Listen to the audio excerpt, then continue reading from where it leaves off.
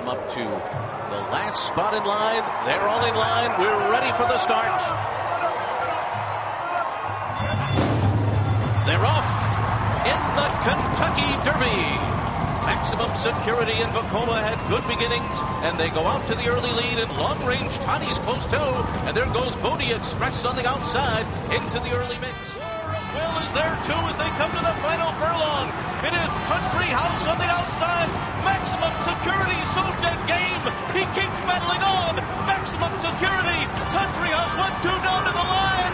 Maximum Security wins the Kentucky Derby. And then it was Country House second, followed by Cotawater third. And in behind them, Master Fencer, who was closing late inside of Tacitus.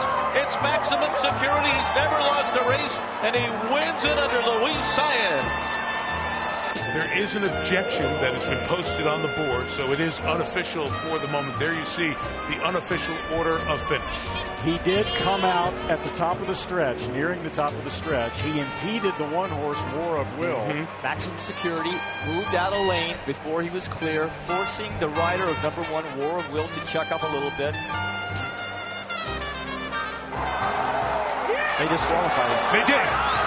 So for the first time in the history of the Kentucky Derby, the horse that crossed the line first has been disqualified. After the objection, Country House wins the Kentucky Derby with Flavien Prat at 65 to 1. You think you should have stayed up? I don't know. One of the longest shots in history to win the Derby. After one of the longest waits ever after the Derby.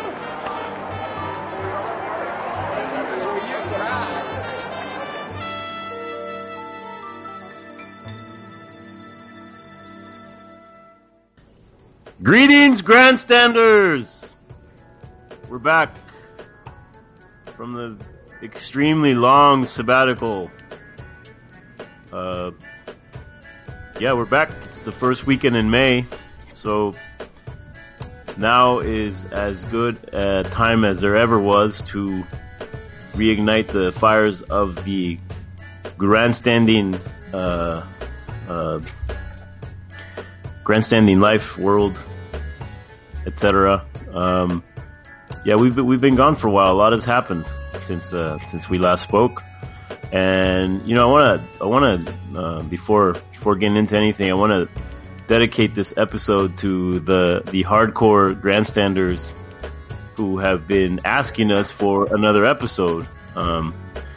It's I'm being completely serious now. It's very endearing and very nice to hear people say, "Hey, no more episodes. Hey, when's the next episode? When are you gonna?" And really random people too asking me. I don't know. I'll ask the profe if he ever gets that. He's out in New York. I feel like our crowd's over here, but in San Diego. But in any case, I do get asked a lot about when the next episode is going to drop, and well, here it is. This is dedicated to all you hardcore grandstanders. We're a small bunch, but a dedicated and committed bunch. But yeah, a lot has happened. Before we get into all the things that have happened, let me introduce El Profesor. How are you, Profe? I'm good. And I actually don't think those people. I think they're really inconsiderate because we're all busy and we have lives, and they're putting pressure on us, to do something, and it's not that easy. It actually is not that easy to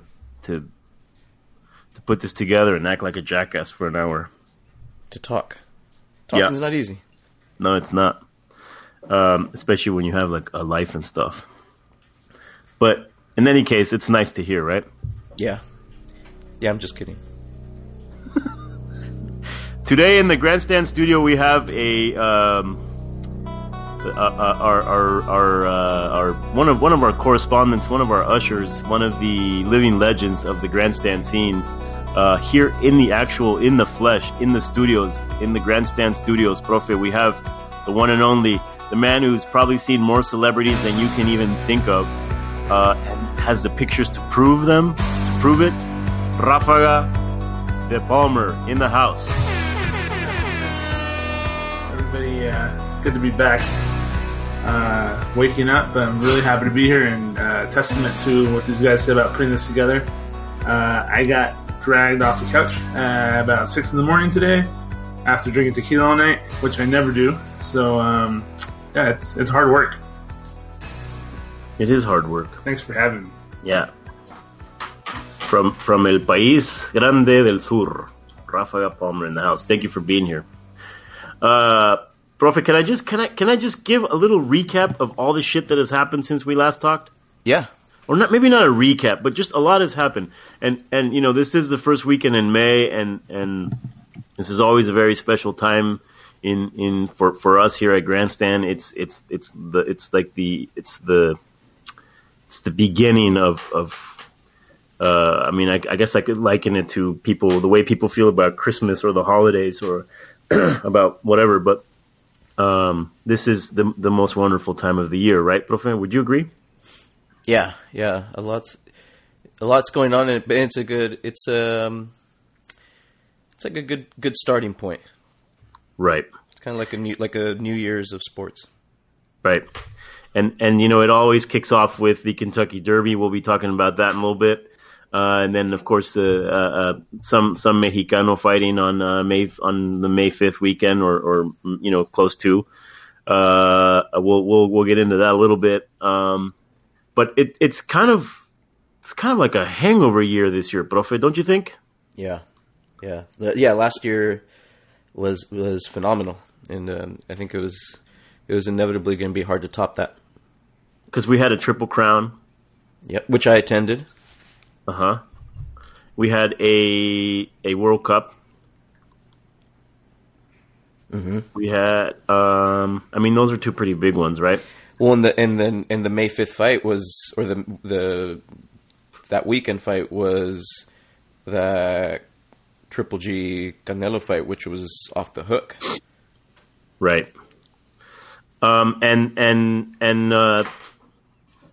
So here we are, still grandstanding, even though it's a hangover year, and even though, I mean, there was some controversy, I guess, yesterday in the Derby, which would, I guess, incite the passions or light the passions and the fires of grandstanding. But I mean, for the most part, there really wasn't much to expect from that Derby race that just occurred. And then also, kind of, you know, there's no World Cup. I guess we have a Gold Cup this year, but, you know, that's just for Mexico to win again, and I don't know how much fun that can be for everybody else. And there is a Copa America, which I think Messi and company are finally going to win.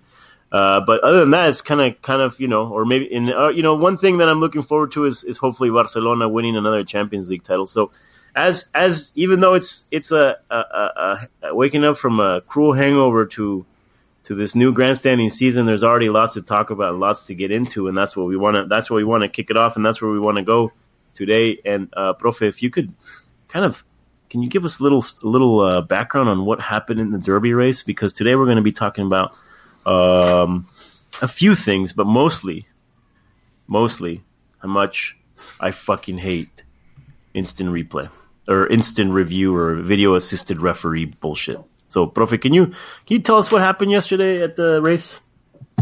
Yeah. So it was crazy. I couldn't believe.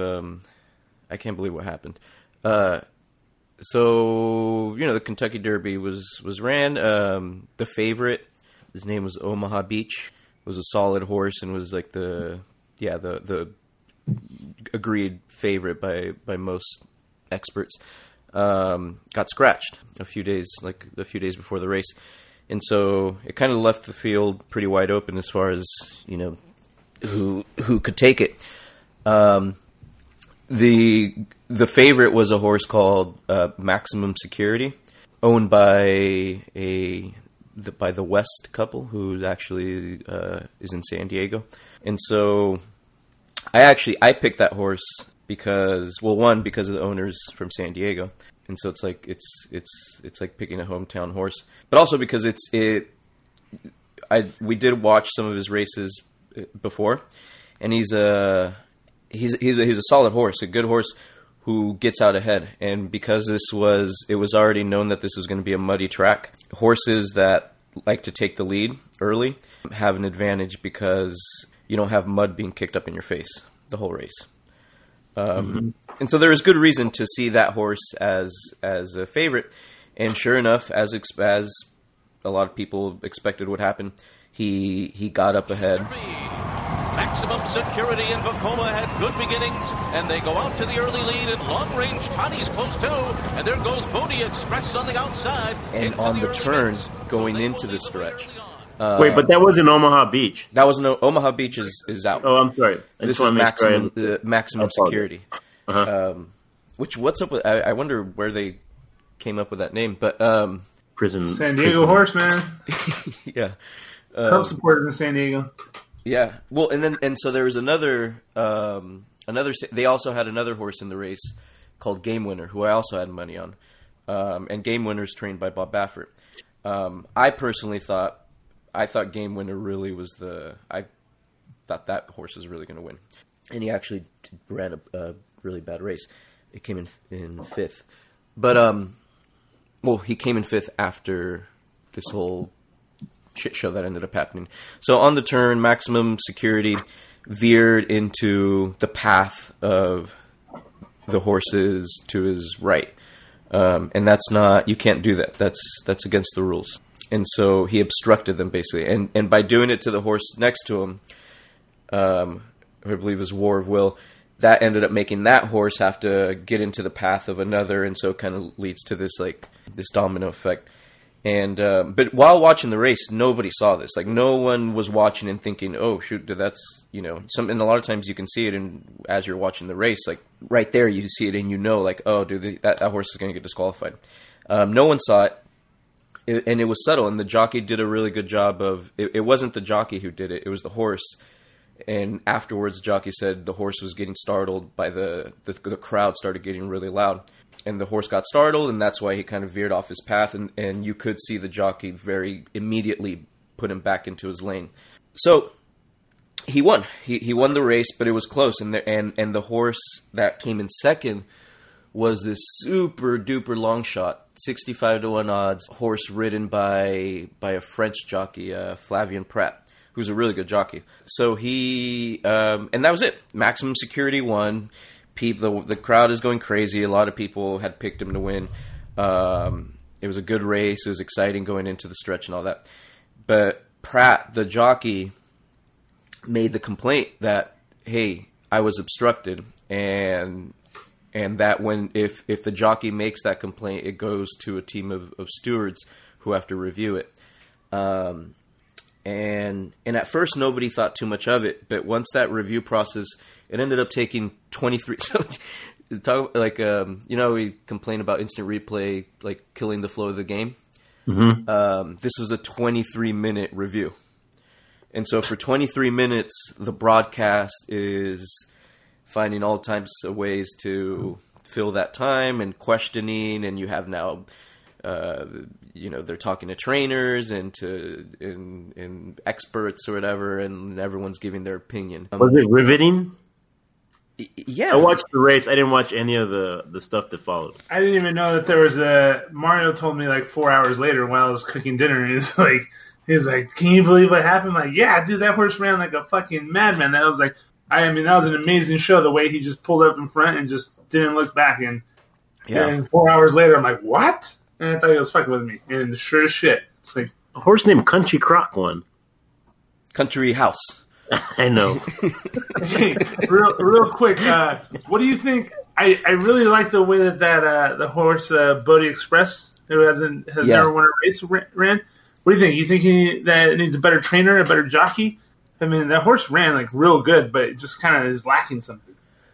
I don't know. I'm not sure. I don't know. I know that that horse didn't interest me when I was looking at the horses before, to make my pick. I didn't see anything that really stood out about it, but that horse was part of that whole situation. That horse was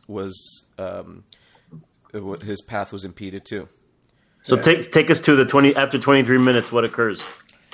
So, what was really interesting too was talking to the jockey of Maximum Security, he did not make a good case for himself. Like you could tell he was nervous, and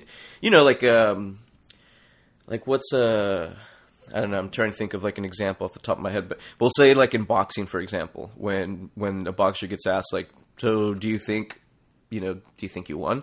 And every boxer is adamant. No, even if they got their ass kicked, is adamant. Yeah. They're like, "Of course I won." So this jockey, they're asking him like, "Well, dude, do you think this is valid? This objection is valid?" And he was kind of like, "No, not really, but maybe, kind of."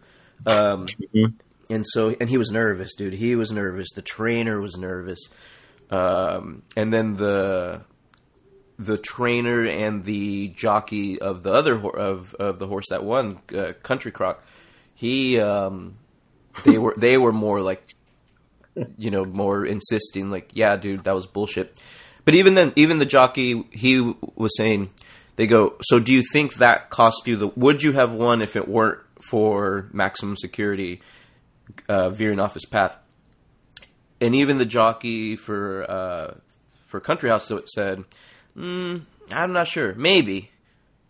So maybe that's something about I think like baseball, the horse racing scene is one of great humility. So yeah, after the 23 minutes, they announced it, and you just heard, "Yep, Maximum Security has been disqualified," and the huge gasp from the crowd, majority of which had money on Maximum Security, and very small percentage of people there actually had expected this Country House horse to win. First time in 145 years that that the winner of the Kentucky Derby has ever been disqualified. Really? Yeah.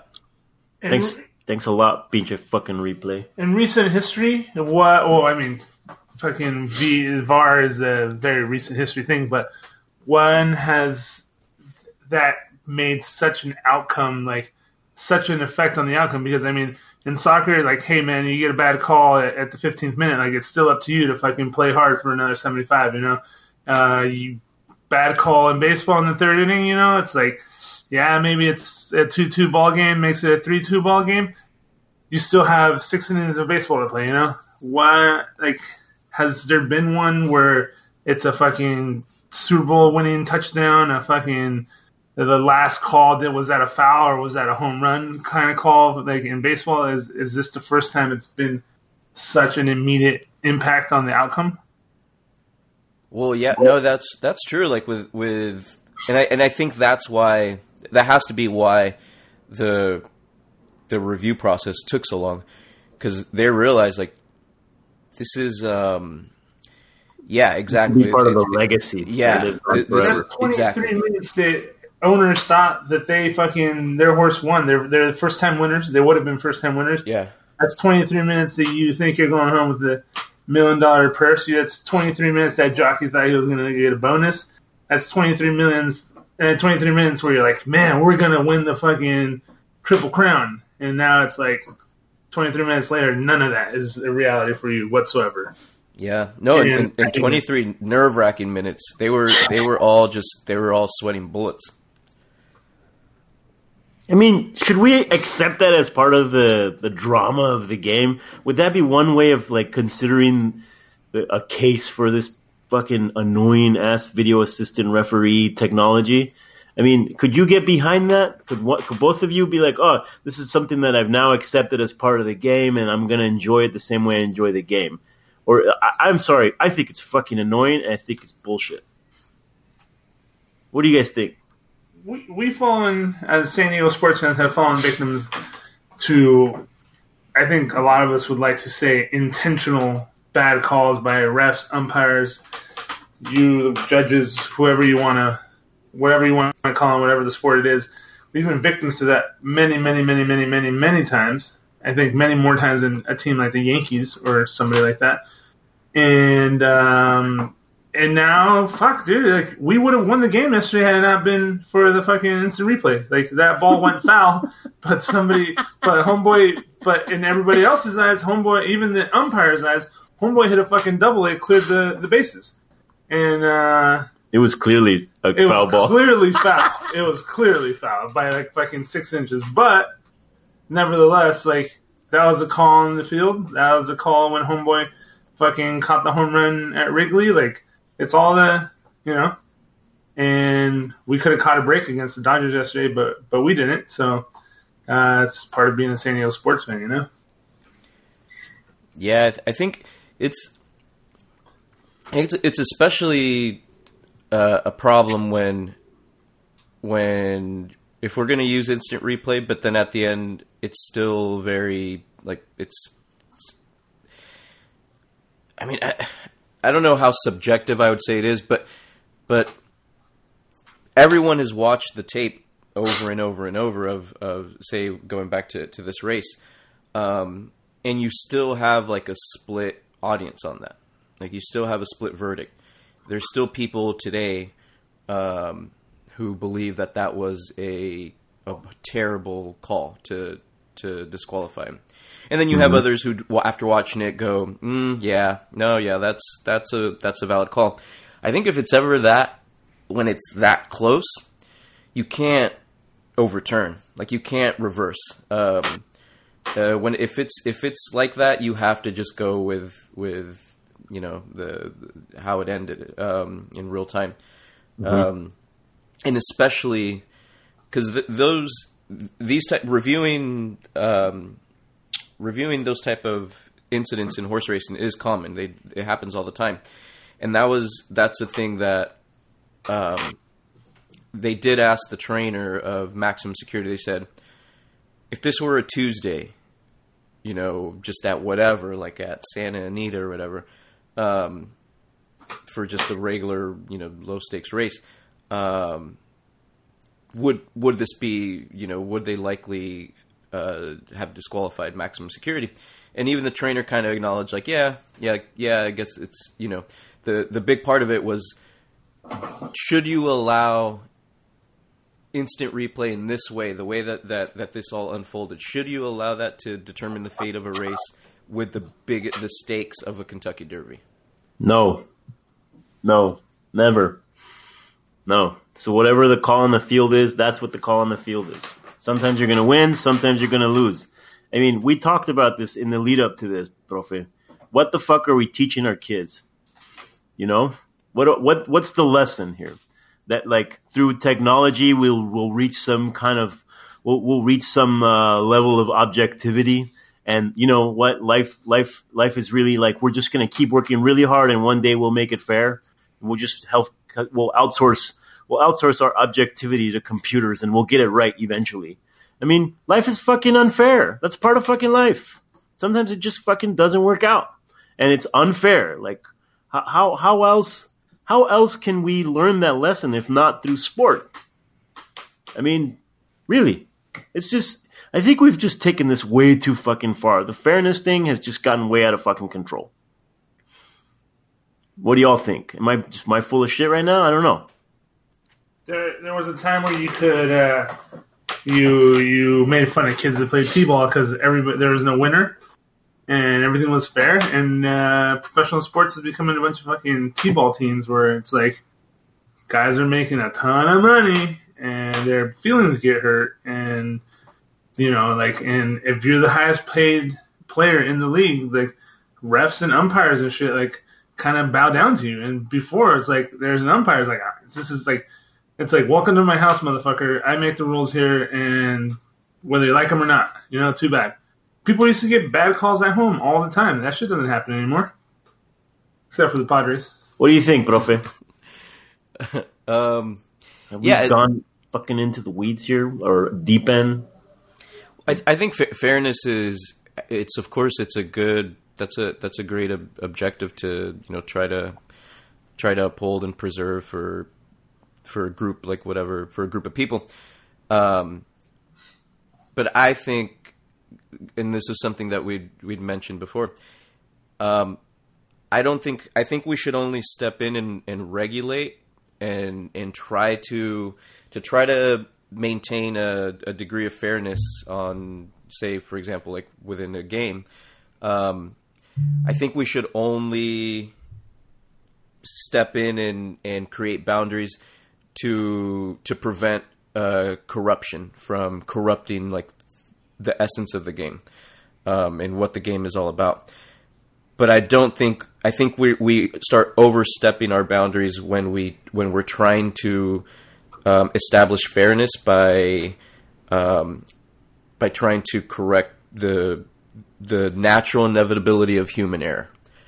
Umps are going to make mistakes. Refs are going to make mistakes, and they're players on the field too. They're part of the game too, and it'll go one way for you one day, and it'll go the other way on another day. That's a part of the game, and like you're saying, that's part of life. And sometimes it's not fair, but we leave it up to human error. That's part of what makes the game beautiful. We don't need to try to fix that. We should try to fix like when the mafia is involved and paying off refs and and gambling situations and all that. That's even like I'm so torn on the issue of steroids, but even that, like that's a valid, and that's not getting into instant replay, but just like efforts to make the game fair. But yeah, I think only to protect protect corruption taking over a game is when I'm okay with it. Not when a ref makes a bad call on a double. But you could argue that the case for instant replay is born out of this idea of equality and justice because the mafia can buy a ref who can give you that shitty call. So I feel like the driving force or the point of departure for a lot of people who want for the folks who believe in video assisted refereeing. I think that do you think it's born out of that what you're just saying now, like to precisely to prevent that kind of corruption? I feel like it goes way beyond that. It starts there, and that's kind of why we all are sort of okay with it. But when it's all said and done, it does not come from that. It comes from like a way deeper, more neurotic sense that are part of ourselves, that we really are fucking obsessed with fairness in this society right now. And it's like, oh shit, look, we have this camera. Let's look at the camera. But even that can be fucking subjective, don't you think? I mean, yeah. I mean, we saw that yesterday with the Derby. Yeah, well, but I do. It is partly born out of. Maybe even largely born out of that desire to establish fairness. But you can do that in a variety of ways. You don't have to sometimes you end up. I think what we end up sacrificing when we rely on certain forms of instant replay, then it's not worth our effort to have fairness when. We can even. How effective is it at the end of the day, and is it worth what we're sacrificing? I don't think it is. Rafa, how would you feel if last night there was an instant replay of you doing something stupid at the bar, and then you're like, you swore you did this, but the video assisted referee says like, nope, you were in the wrong. I mean, but like you got away with it. You cleared customs. You were good. You know what I'm saying? Your story was. Everybody, it was good, and in everyone's perception, you were the good guy. But then you did look at the VAR, and now all of a sudden, nope, maybe it was your fault. I mean, how would you feel about that? Defeated, and I'd be pissed. Like, why does it even exist? I don't know. I personally do not like instant replay, and I think it's maybe and not maybe they're definitely two very unrelated issues, but. I compare I like to bring in the two elements of fantasy football and instant replay together they have ushered in the snowflake era of sports. And it's just, with fantasy football, you brought more people into sports that wouldn't be watching football, and then all of a sudden, like, hey, that's a bad call. And it's like, hey, now they got instant replay. And all those people are completely okay with it. and all us beer drinking, beer bellied people who have been watching sports all our lives don't give a shit about instant replay and don't care because we all grew up playing sports and we've all been victims of bad calls. We've all been victims of bad umpires, bad refs, and everything. And it's just another element to interest people that believe in the fairness of the game. And a quick question to add to what we're talking about: what is the system of punishment now? Like now, there's instant replay. Like, okay, you got it wrong on the field, but we help you get it right in the studio. So, do they still like before an umpire makes a bad call? He gets the fucking Milwaukee, Minnesota circuit through the summer and doesn't umpire the entire. It's fucking September comes and he's going home. You know, he's not going to umpire any playoff games.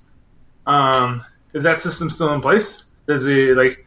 You don't like. Do they get fined and shit? Do they get fined? Do they get in trouble still? I mean, I was used to like you see a few replays during the game, but there's no time, so you got to move the game on, so you don't see the clear replays back in the day. And then you watch ESPN, the late edition with Chris Berman, and Chris Berman just lays into that umpire. And I was like, yeah. And all of a sudden, everyone's talking about Chris Berman's take on what really happened. Now it's like an instant thing. It's like. And Chris Berman would always make that call, like, hey, that umpire, that ref, oh, that's his last game in a big market. You know, like if it was like a bad call against the Yankees, like, well, that's the last time he's going to umpire in New York this season. Definitely not going to umpire any playoff games. Does that system still exist?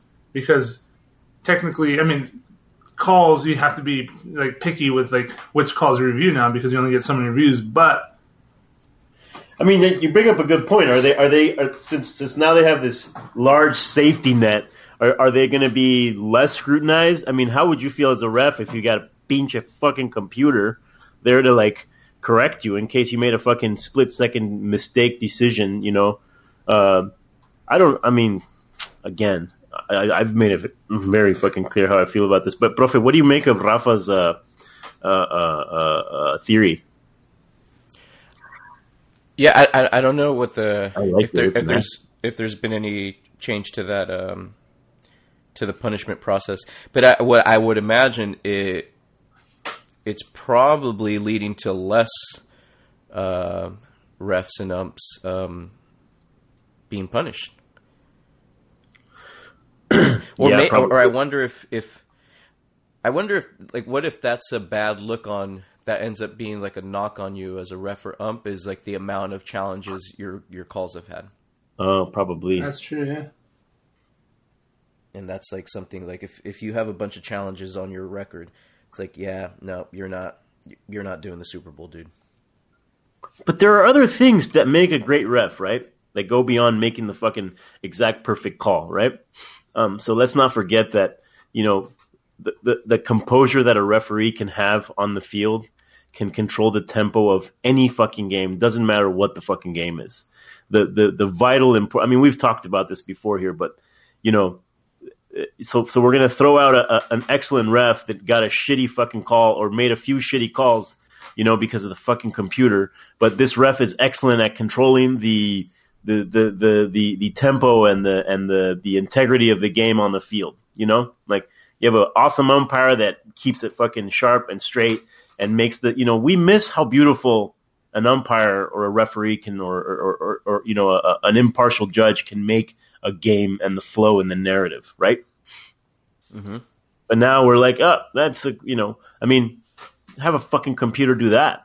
You know, how are you gonna fucking do that? I mean, I'm just saying, like, It'd be nice to just be like, all right, just let the computer be the ref. I'm like, but the computer can't be on the field to provide the necessary, like, be the Virgil through the narrative of the fucking experience that is the game.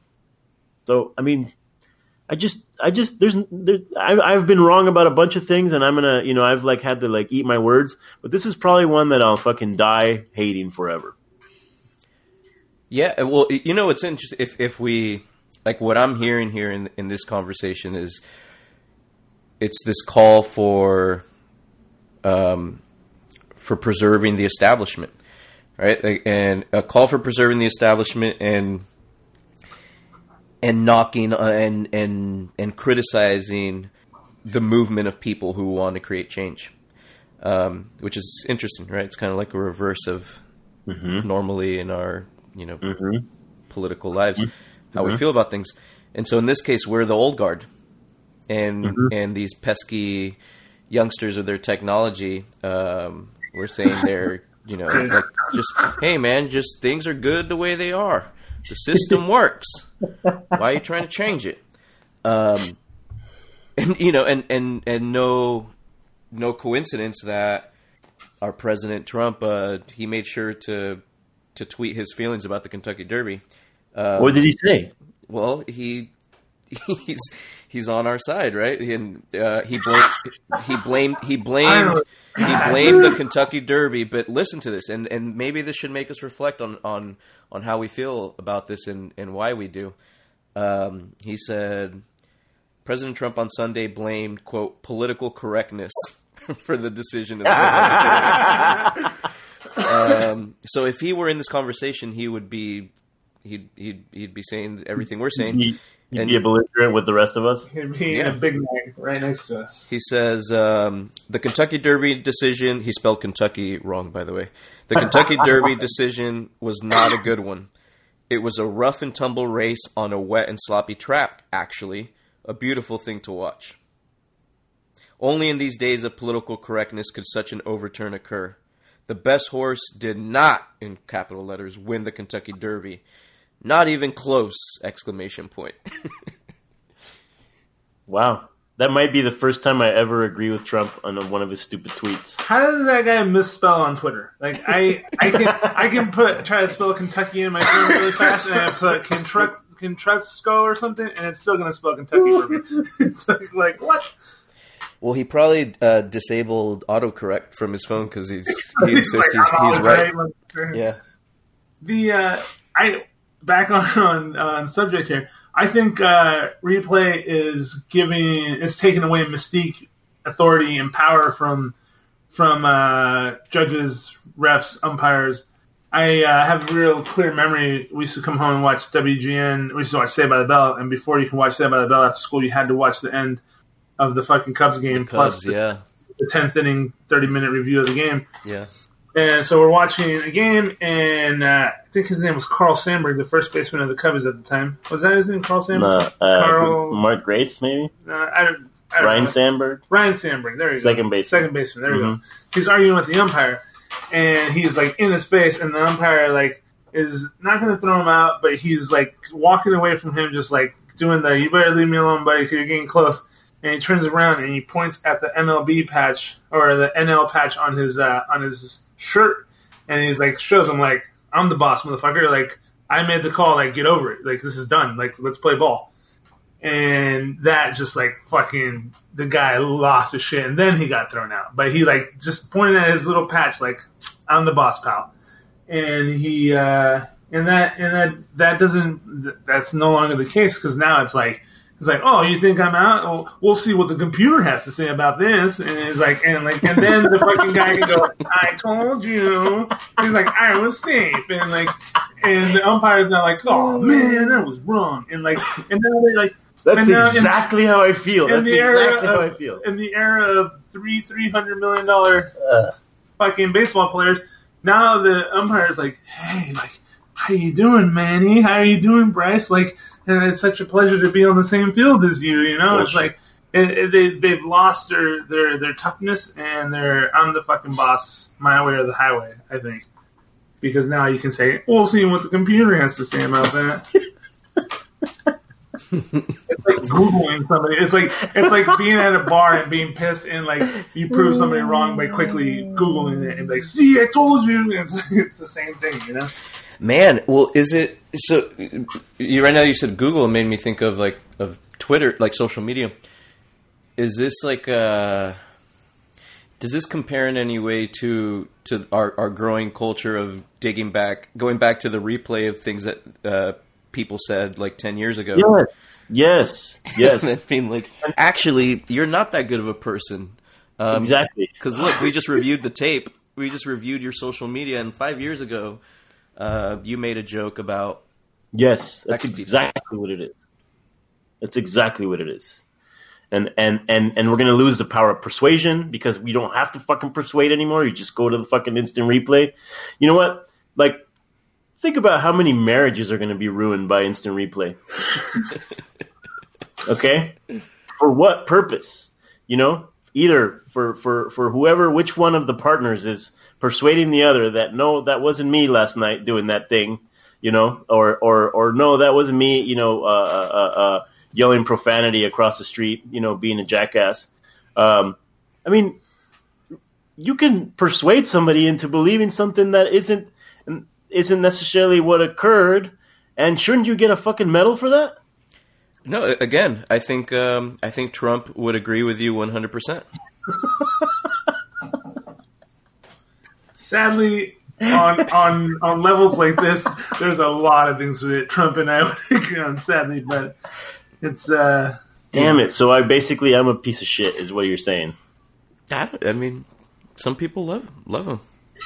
He's not an American citizen. He can't vote. It wasn't his fault. Just leave him alone. Damn it. Okay. Yeah. I mean, I understand I'm a piece of shit about this. I mean, but really, yes, that's exactly what it is, Prof. And that's an excellent comparison or analogy, or you know, it's like calling somebody out for some shit they said, as if you couldn't fucking change your mind about something, as if you couldn't, like, in the 5 years that transpired from the moment you said something stupid, that you couldn't become a different person, that you didn't learn a lesson.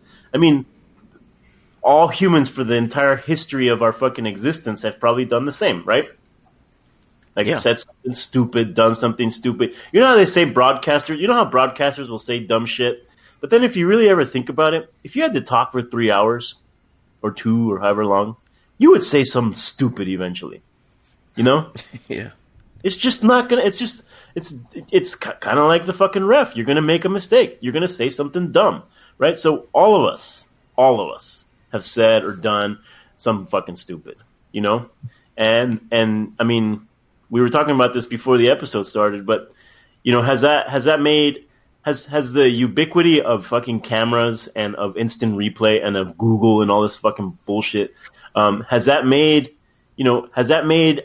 like the players on the field, the refs, everybody extremely self-conscious to such a point that they're, you know, not only are they becoming soft, but they're just kind of fucking in a state of paranoia. So therefore everybody just kind of, like, instead of fucking exposing and putting it out there and being hardcore, you know, we were talking about David Wells and partying and you know, those kind of players don't exist anymore, or at least they don't exist in the way that we envision they exist. They're doing it in private in their parties, like you said, playing video games. I mean, has that paranoia, like, reached its fucking, like, apex? And do we, like, what can we do as grandstanders to push back on that shit? There's this. It's like this. We're becoming overly concerned with trying to establish, like, perfection, right? Like, you have to be a perfect person in every aspect of, you know, of your life, and you can't. All this fear of what you'll be filmed having said or done or whatever, and then that's also what we're trying to do within the game. And again, I get the reasoning behind it and the ideal, like it's noble. It's noble. Yes. The impetus behind it is noble. Yes, for sure. It's just I don't see it as improving the game at the end of the day. No, I think it's naive. Takes away from a lot of heckling too. You know, when you used to be able to afford to go to an entire homestand, you know, $5 tickets to a baseball game. You got to see that umpire at first base the next day, and he's like, "Oh, there's that fucker." When they announce the umpiring crew, you boo them. You know, now you don't have that opportunity anymore because instant replay is like, he got it wrong, poor guy. It's no longer that son of a bitch. Fuck that guy. And next time, and you remember the umpire's face, like, "Oh, that's that motherfucker right there." And now it's like, he tried hard to get that call right, but you know, luckily he had the computer. You have to feel bad for the guy because he's got a hard job. Do you know now it's an automatic ejection if you chirp at the ump after the rule is made, after the replay, if after that you still bark at the ump or do anything, that's an automatic ejection. Such crap. Remember that story I told you about how difficult inclusivity can be. Mm-hmm. How I was walking through a playground, and I saw these kids playing a game, and what I'm about to describe really was not. I'm making all this up, but it really is not that far off from what really was happening. So there's children playing like a very obvious team game. Two teams are playing each other on a kickball field, on a traditional diamond field that, where a game that looks something like kickball or a variation of baseball, right? And somebody rolls a ball to a kid, and the kid kicks it, right? And the entire team runs the bases, right? But then there's these cones at second base with like some hula hoops, like designed like a fucking pyramid structure on top of the cones. And some little fucking gordito comes and kicks the cones, and the things fall. The kids are running around the bases. There's two girls in the outfield making a paper mache toy, and they're putting it and they're throwing it into a basket. And then there's like the nerdy kid, like he's typing something on the iPad, and like it shoots a ray into the sky. And then the kids are still running, and they run home, and I'm watching this whole thing develop, and I'm like, what the fuck is this game? And then the kids they all come home, and then the kids who scored the run or whatever the fuck they did, they're cheering, but then the kids on the field are cheering too. And then I stop, and all the kids are cheering on the field, and I'm like, what the fuck just happened? So I'm like, I go up to one of the kids, and I'm like, who wins and who loses here? And they're like, kid looked at me. If I had asked him, like, if I had asked him like a question about like the most random fucking stupid he looked at me like his brain couldn't even manufacture an answer, because it was like, what do you mean who wins and loses? Can't you see, pendejo? This is about having fun. And I was fucking blown away by that. And I thought, it's hard to be inclusive of all peoples within the context of life, And we try really hard. We're always trying to be inclusive, and I think that I'm always going to be for inclusivity, always going to be for like, let's find a way to bring everybody into this fucking thing. But you know what? Sometimes you're just not gonna fucking be able to be included. It sucks. Sometimes you're the sad fucking sap in the corner at a party that no one wants to talk to, because you know what? You can't be fucking cool all the time. You know what? Sometimes you're just fucking gonna be out. You're gonna miss out on shit. It's gonna suck, And I think that these neuroses that we have about fairness, they stem from this idea that we need to be inclusive of all peoples and all things. And although I agree, and we have to keep trying, and we've talked about, when we talked about the puto chant, like how I'm against it. I stopped doing it at fields because I do want to respect that one principle that we said, if it's hurtful and if it's a word that was meant to like hurt a certain group or marginalize a certain group, I get all that. I'm not going to say it. I don't say it. I stopped saying it. Pussy. I want inclusion, but in the meantime, it comes across so stupid and clumsy, And I think that there are other ways to be fair and inclusive without patronizing or without being so vulgar about how we try to reach that fairness and that inclusivity. And I think instant replay, there's going to be a pendulum that swings the opposite direction. We're going to discover the same way we're going to discover at some point we're going to fucking discover that all the statistics, that there's going to be some manager that comes along and is going to be like, why'd you make that choice? He's be like, oh, I just went with my gut. And people are going to lose their shit, and they're going to cream in their panties because they're going to be like, oh, wow, that's a new way of thinking of the game. The same way with instant replay. I think we're going to look at it one day and be like, God, you know what? It's so much better when we just let the artisanal, like, human on the field, like, the human touch take care of it, So in our efforts to fucking make shit fair, and to like, instead of fucking getting all fucking crazy about like, let's use a video camera for everything, let's use Google to review everything, I think we should take a step back and be like, what is this doing to us? In our efforts to save ourselves from corruption and trying to be fair, I think we're fucking doing something really stupid to the game. Any thoughts? No, well said. For me, what I think is interesting about this, I think being able to talk about this, I wonder how much, going back to like how this, and not to say that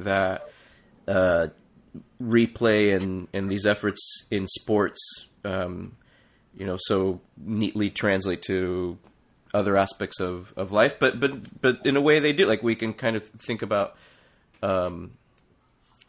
how there's these certain similarities in the way that we are thinking about this with replay and the way we're approaching it. And if we were to think about why that is, like why, which I don't know, like I haven't, maybe if anyone who listens to this is like a psychologist, like what are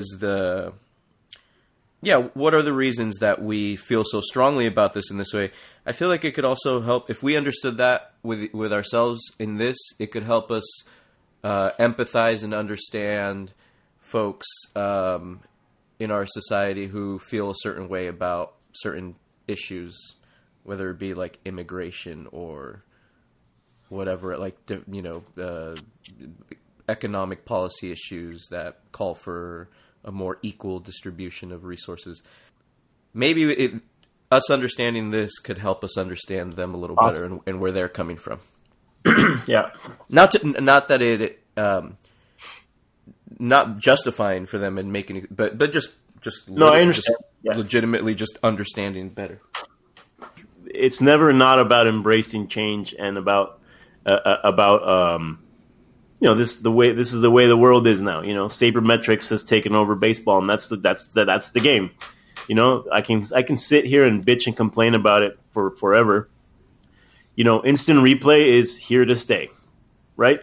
And that kind of goes to this quote. If we want things to stay as they are, things will have to change, and that's part of for baseball and for sports to continue being part of the the narrative that captivates and helps us endure our times. For grandstanders, then things will have to evolve and change. I think what I'm always going to say, and I think this is dedicated to all the grandstanders who I always, it's always really beautiful to engage in these esoteric conversations about sports with people who listen to the podcast, and it's always nice to have people come up and say, hey, that one thing you said, and I don't agree, and obviously that's the whole purpose of this, is to have this discourse.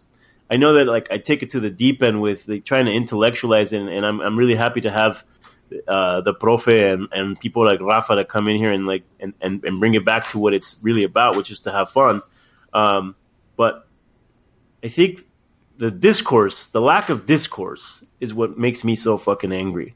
And the fact that we just we accept changes and we don't ever say like, hey, you know what? No, that's, let's have a conversation. Let's really think about this, not to stop it, but just to have the conversation and what it means and what it implies and what effects will it have. And then what does that reflect about our own current neuroses? And I think the reason instant replay gets on my fucking nerves so much is because it hits that nerve where we're so fucking obsessed with fairness and with calling people out for shit they did 10 years ago. I think we need to let go of that shit. I think we really need to rethink how we look at those things. And like Rafa was saying, the gotcha mentality that we have with fucking Google, but what that means for instant replay and what that means for how we consume the game as grandstanders, I don't know. I mean, what do you all think?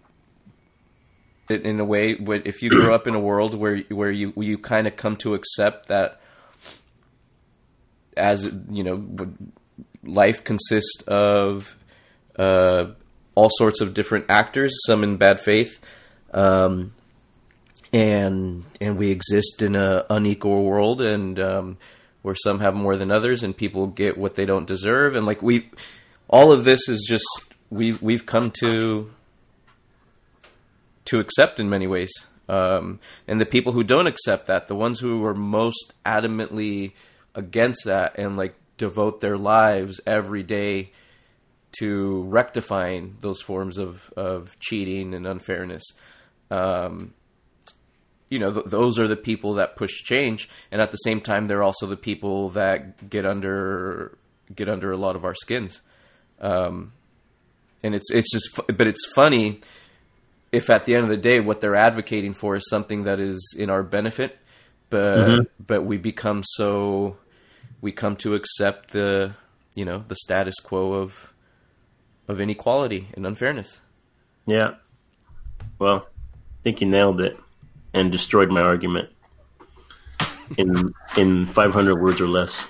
But the point that I'll lose it is if WWF starts having instant replay. Stage thing of those. There's my defensive lineman coach in high school told somebody one day, and I'll never forget it.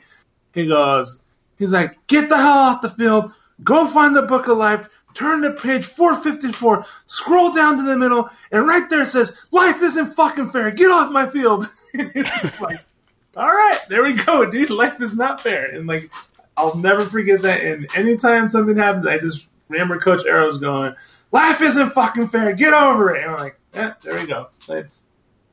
Fuck the instant replay. You got a bad call that day. Churchill was an alcoholic. Who cares? He fucking, it's like, fuck the small things. Like, look at the bigger picture. There you go. But I think you're right though, Profe, in that. I mean, although I agree with Rafa, and that's going to be my way of looking at life for a long time to come, unless something drastic happens. But I think you're right though, in that the cause is noble and ultimately it does benefit us, Ultimately there is something beautiful has to come from instant replay, right? From video assisted refereeing that will make my words, like the Padres winning the World Series or Mexico winning the World Cup, and then I'll have to just keep my mouth shut forever. You know what I'm saying? Because deep down inside, even though I'll probably like openly say, no, that's shitty, it shouldn't be that way, deep down inside I'll be really happy that it was fair and that we got the right call. And I think ultimately that's what we all want, is fairness, and for the right call to be made. It's just how much are we willing to sacrifice for the sake of fairness, I guess. Yeah. No, yeah. That's the issue there, I think.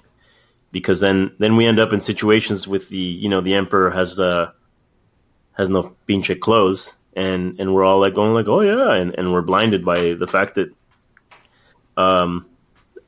insisting too much on not just fairness, but insisting too much on democratizing and outsourcing the human experience to computers and to devices that would have us that would free us from the burden of being humans by outsourcing those difficult decisions, whether it be some scientific theory or some fucking cream that reduces your aging, that stops the aging process so you don't get fucking wrinkles, or whether it's whatever it is, it's when things like this infringe upon the human experience to such a degree that it's now affecting the sports that we play, the places where we go to work out our differences with reality, and to escape the absurdity of this chaotic world. I think it's pointing to something really powerful and beautiful in the human experience right now. And I don't think we've had the last conversation on what instant replay is going to do to our games. I think something new and innovative is going to come from it. And I think at the heart of it is going to be again the human fucking narrator, the ref, taking center stage, and then we're gonna all go, oh my god, it's like we knew this before but we forgot it, and that's kind of fucking the entire fucking human history of recorded history. There were so many things we already knew and we forgot because we burnt the fucking books, so I just hope we don't burn the fucking books on the beauty of mistakes. Yeah, and not just the beauty, but also the effectiveness. There's this dude who's a philosopher. He's in some philosophy or religious studies department, and he did this whole analysis of instant replay in sports, and he says, also just like the literal effectiveness. So the application of a static frame-by-frame analysis abstracted from lived experience to a context of movement can disrupt the normality of perception such that it yields problematic evidence. So, like, even in frame-by-frame analysis of watching something on a screen, it does not give you the same perception that a ref or ump had in real time. Live time analysis is the optimal mode of perceiving and judging certain events. Humanistically, my concern is that the use of instant replay can disrupt the real life world, the life world of sport. And that's it. That's awesome. And like a real, like a philosopher, a real philosopher. Yeah, the real deal. Yeah. Like why the hell he's right about instant replay, I don't know, but what I think the greatest question that should be, in addition to what you said, we were watching Will Myers get brushed back on a pitch yesterday in slow motion, and it's like in real time, it's like, oh shit, I almost got him, and then you see it in slow motion, and like, that looks so stupid. Like, come on, man, you have just turn. But I think the real question we beg to ask here is, what sport is instant replay actually necessary? I think in 60 minutes of football, you have 60 minutes to fucking move on to the next level and play off football. Hey, like a fucking, in a lot of those games go down to fucking a game-winning drive, In college football, anything after the 2-minute warning is every first down and every touchdown is reviewed immediately. What's the point of having a ref on the field, So that's a huge extreme in the fucking, in the scheme of the instant replay. But does baseball really need, if you went down to Game 7 and your fate of the World Series was left to a fucking bad call by the umpire, that's your fault. You should have fucking swept them. You should have won in 5. You should have won in 6. It's certain little things should not be left to the refs, or the umpires. Football, maybe. I don't know what the rules for replaying basketball. Sorry, dude. You should have fucking. You have 7 games to fucking play 60 minutes of intense basketball, and you got to beat that team, And I think football stepping out, in the last second, maybe a touchdown in the end zone, the guy's foot's out. That's life and death, man. There's no tomorrow, There's no later on, the next day, or we'll get him in game 3, in certain calls, maybe in soccer, but not really, because I feel it's one of the most traditionalist sports that I don't think it should be in that. But does baseball really need instant replay? Does hockey have instant replay? I'm not really sure what the instant replay protocols are for actually a lot of sports, but I don't think baseball needs it. I think it's going to ruin baseball. I think you should have one fucking red flag in football. You should be able to throw it 1 time per game, and that should be it. And you should, if you get it wrong, you should be fucking penalized for it in some way other than a fucking or it should be 100% up to the booth. Be like, hey man, I think we're gonna stop this game because I think you guys got this call wrong or something, But I don't think baseball needs instant replay. I think you should never leave. In baseball, where you, in a homestand, you have 3 opportunities to beat a team. It shouldn't be left to a 9th inning fucking foul ball. So I have 2 things, Profe, to say. The first one is, isn't it funny how there are certain things that we just won't regulate through instant replay? Like these gray area, where like instant replay will not review balls and strikes, right? Because that's that would be too complicated. But it would be great, yeah. Right. But kind of to speak to Rafa's whole point right now, a whole series can be made or broken by one shitty called strike. I think last night there was a bad call against fucking. I always want to call him Kirby, Clay Kirby, but Kirby Yates. Yeah, But there are certain things that the experts say. Well, we're not gonna fiddle with that. We'll just do these and these things, right? And it kind of begs a question for me. Do you think that part of why instant replay has been endorsed by sports, or why it's been kind of, but one, I think people have been talking about this forever, that we should use the cameras, but now that we're using them, we're like, maybe it's not such a good idea to have it. But do you think that because the entire world is kind of functioning and operating with this instant replay mentality, that it would be stupid, or sports would look passé if they didn't embrace the technology? And that the motivation behind it isn't necessarily to seek out fairness, but it's kind of like a subconscious reaction to something that's happening in the larger society. So therefore, they're like, yeah, we kind of have to use technology. The rest of the world's using technology. I mean, I think when kids are born, they get a fucking iPad, and they fill out their own forms now when they're born. They don't, they're like, they're fucking getting their medical records and shit. But what I'm saying is, do you think that has something to do with it? Yeah, no, that's true. I mean, but that in combination with the fact that sports has been at the forefront of really of valuing the ideal of a meritocracy. True that. Right? Sports has been, before other institutions were willing to do it, sports was the one to say, look, dude, race, whatever.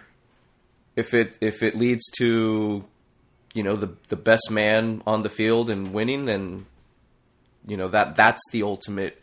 That is, that's what is sacred here, is that. True that. And so with technology, there's like the seen opportunity to further enhance that using it. And I think, and Ralph makes a good point. I think and that is what's been talked about. It's like, all right, so in which circumstances should we utilize this technology? Where does it make sense?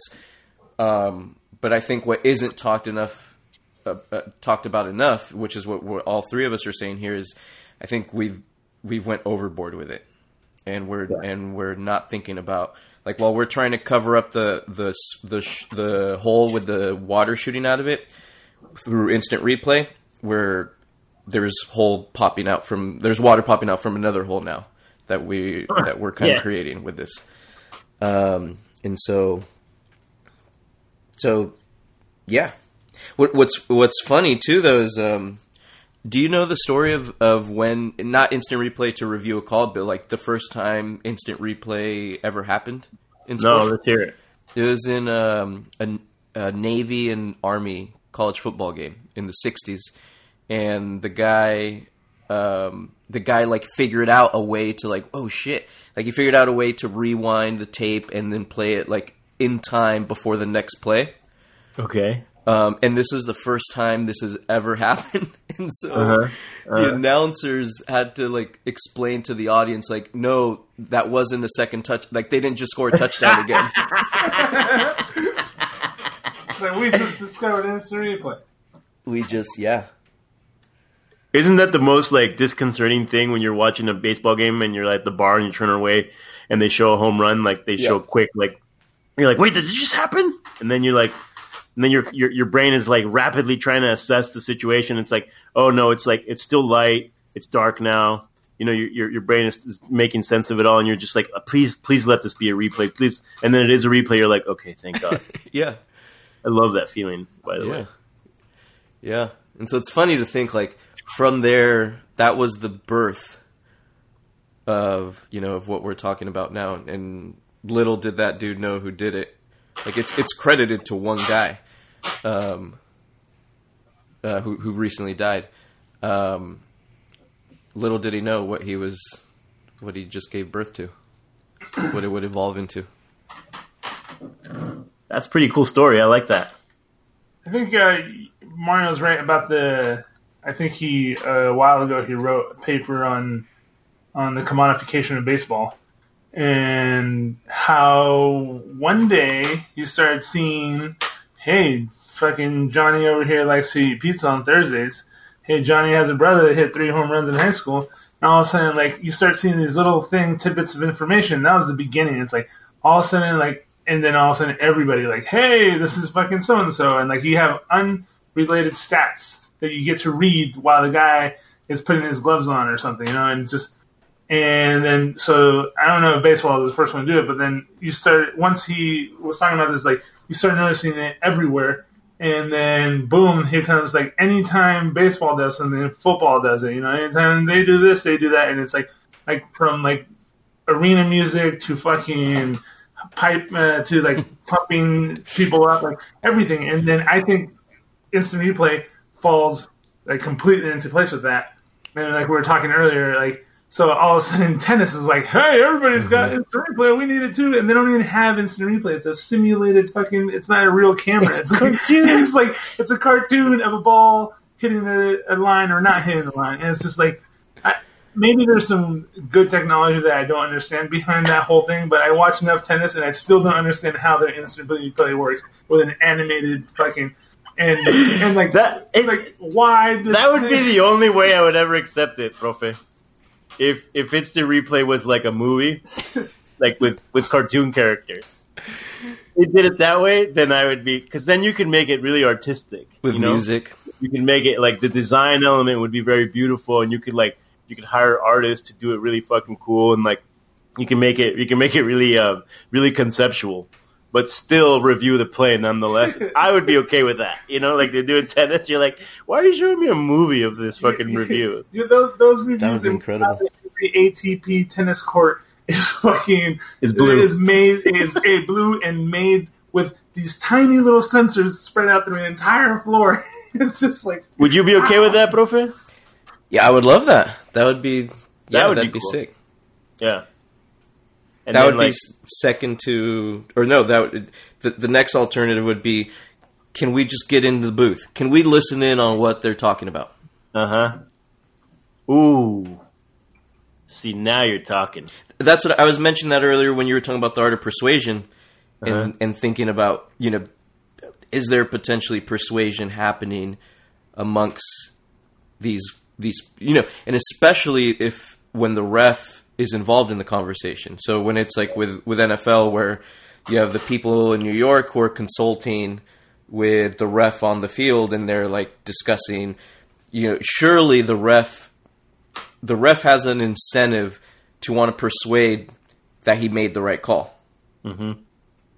And how does that conversation happen? That would be awesome.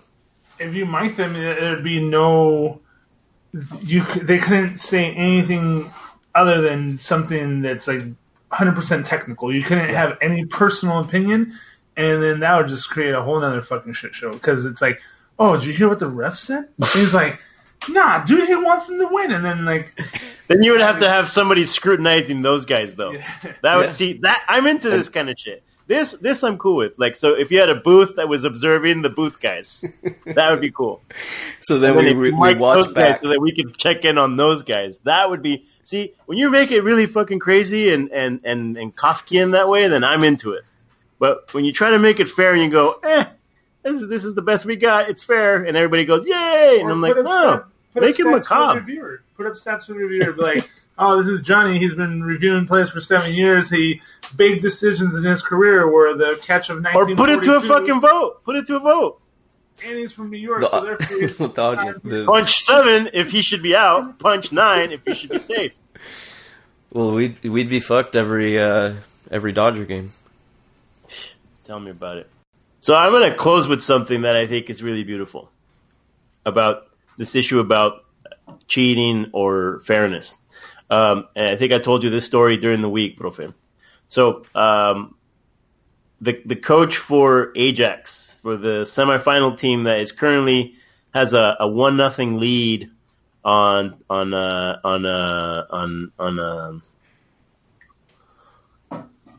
Tottenham. Why do I keep forgetting? No, it's on Tottenham. Yeah, Tottenham. Yeah. I should know this, but it's just my brain is full of bullshit. But anyways, Pochettino, the coach for Tottenham, made a comment or a remark about how it's unfair the way things worked out for his team going into their match on Tuesday against Ajax, the semifinals for the Champions League. And he said, well, because the Dutch league canceled all of its soccer activity for the week to give Ajax basically a day off and basically give it an advantage or basically so that they would go into Tuesday's game rested, whereas Pochettino's team, Tottenham, had to play a game during the weekend that Ajax didn't have to because Tottenham's in a different league. They're in the Premier League, and Ajax is in the Dutch league. I'm not going to even attempt to say it's how you pronounce the name of the league. But anyways, that coach, Erik ten Hag, said that, well, so Pochettino says, well, it's not fair. It's not fair that these guys, they fucking got to rest and we didn't get to rest and we fucking, and this fool, the Ajax coach, responded and he said, well, you're right. It's not fair, but then it's also not fair that you're the Premier League and you can afford more expensive players and you have a much better, more competitive league. And, no one's ever fucking talking shit about the fact that, we're doing it. The Dutch team is doing it with a scrappy team that deserves to be in the semifinals because they've played their fucking hearts out. So, when we talk about fairness, we have to kind of not just look at the one thing. We need to take a real long step away from the fucking whole entire image and look at there's a range to fairness and unfairness that goes beyond one singular moment, right? So we need to just be careful when we think about fairness in sports that we're not becoming so obsessed with making shit so fair in that moment when maybe when we pull away, it's, maybe there's more to the story than just saying that's not fair that you didn't get to play, that you didn't have to play a game, whereas, we had to play a game, but then maybe it's not fair that you're the Premier League and you can't beat a fucking scrappy team from Holland. Yeah. That raises some tough questions about this idea of fairness. Right? Mm-hmm. I mean, that's all, Rafa. Thank you for joining us. Anything else for you, Profe? No. Enjoy the Preakness. I guess with everything, they're always this creates a somewhat kind of interesting story now for the next race, and enjoy the rest of the whole sporting season. Apparently, there's a sport called hockey. People here are crazy about it, and there's playoffs going on. It's so it's exciting time of the sports here. Yeah, hockey. I gotta say, Tiger Woods is cool though. That video you sent me. Oh yeah, he's cool. Oh, Tiger Woods is gonna win the U.S. Open, by the way. He's in a fucking. I still hate golf though. Can I tell you the April Fool joke that my daughter played on me? Mm-hmm. She comes in and she goes, "Hey, Papa, there was this lady at school today. She was teaching golf. I think I really love golf." She's going on, and I'm like, fuck, I'm gonna have to for once I'm gonna have to break her heart and tell her nope, we don't do golf in this family. Just I'm sorry, that's just not. That's the fucking. Talk about a non-negotiable. That one is one of them, and I started to formulate my argument. I'm like, fuck, how am I going to say to her? No, that's not going to happen. And then she goes, April Fools. I felt so much better after that. Your kid's an asshole. I still hate fucking golf, but Tiger Woods is cool. Get to work, cabrones. There's a lot of work to be done, and be nice to each other and be fair, okay? We're out. Stay fair. That's life. That's life. That's what all the people say. You're riding high in April, shot down in May. But I know I'm gonna change that tune when I'm back on top in June. I said that's life. That's life. And as funny as it may seem, some people get their kicks stomping on a dream. But I don't let it get me down. 'cause this fine old world, it keeps spinning around. I've been a puppet, a pauper, a pirate, a poet, a pawn and a king. I've been up and down and over and out. And I know one thing, each time I find myself flat on my face, I pick myself up and get back in the race. That's life. That's life. I tell you, I can't deny it. I thought of quitting, baby, but my heart just ain't gonna buy it. And if I didn't think it was worth one single try, I'd jump right on a big bird and then I'd fly. I've been a puppet, a pauper, a pirate, a poet, a pawn and a king. I've been up and down and over and out. And I know one thing, each time I find myself laying flat on my face, I just pick myself up and get back in the race. That's life. That's life. That's life. And I can't deny it. Many times I thought of cutting out, but my heart won't buy it. But if there's nothing shaking come this here July, I'm gonna roll myself up in a big ball and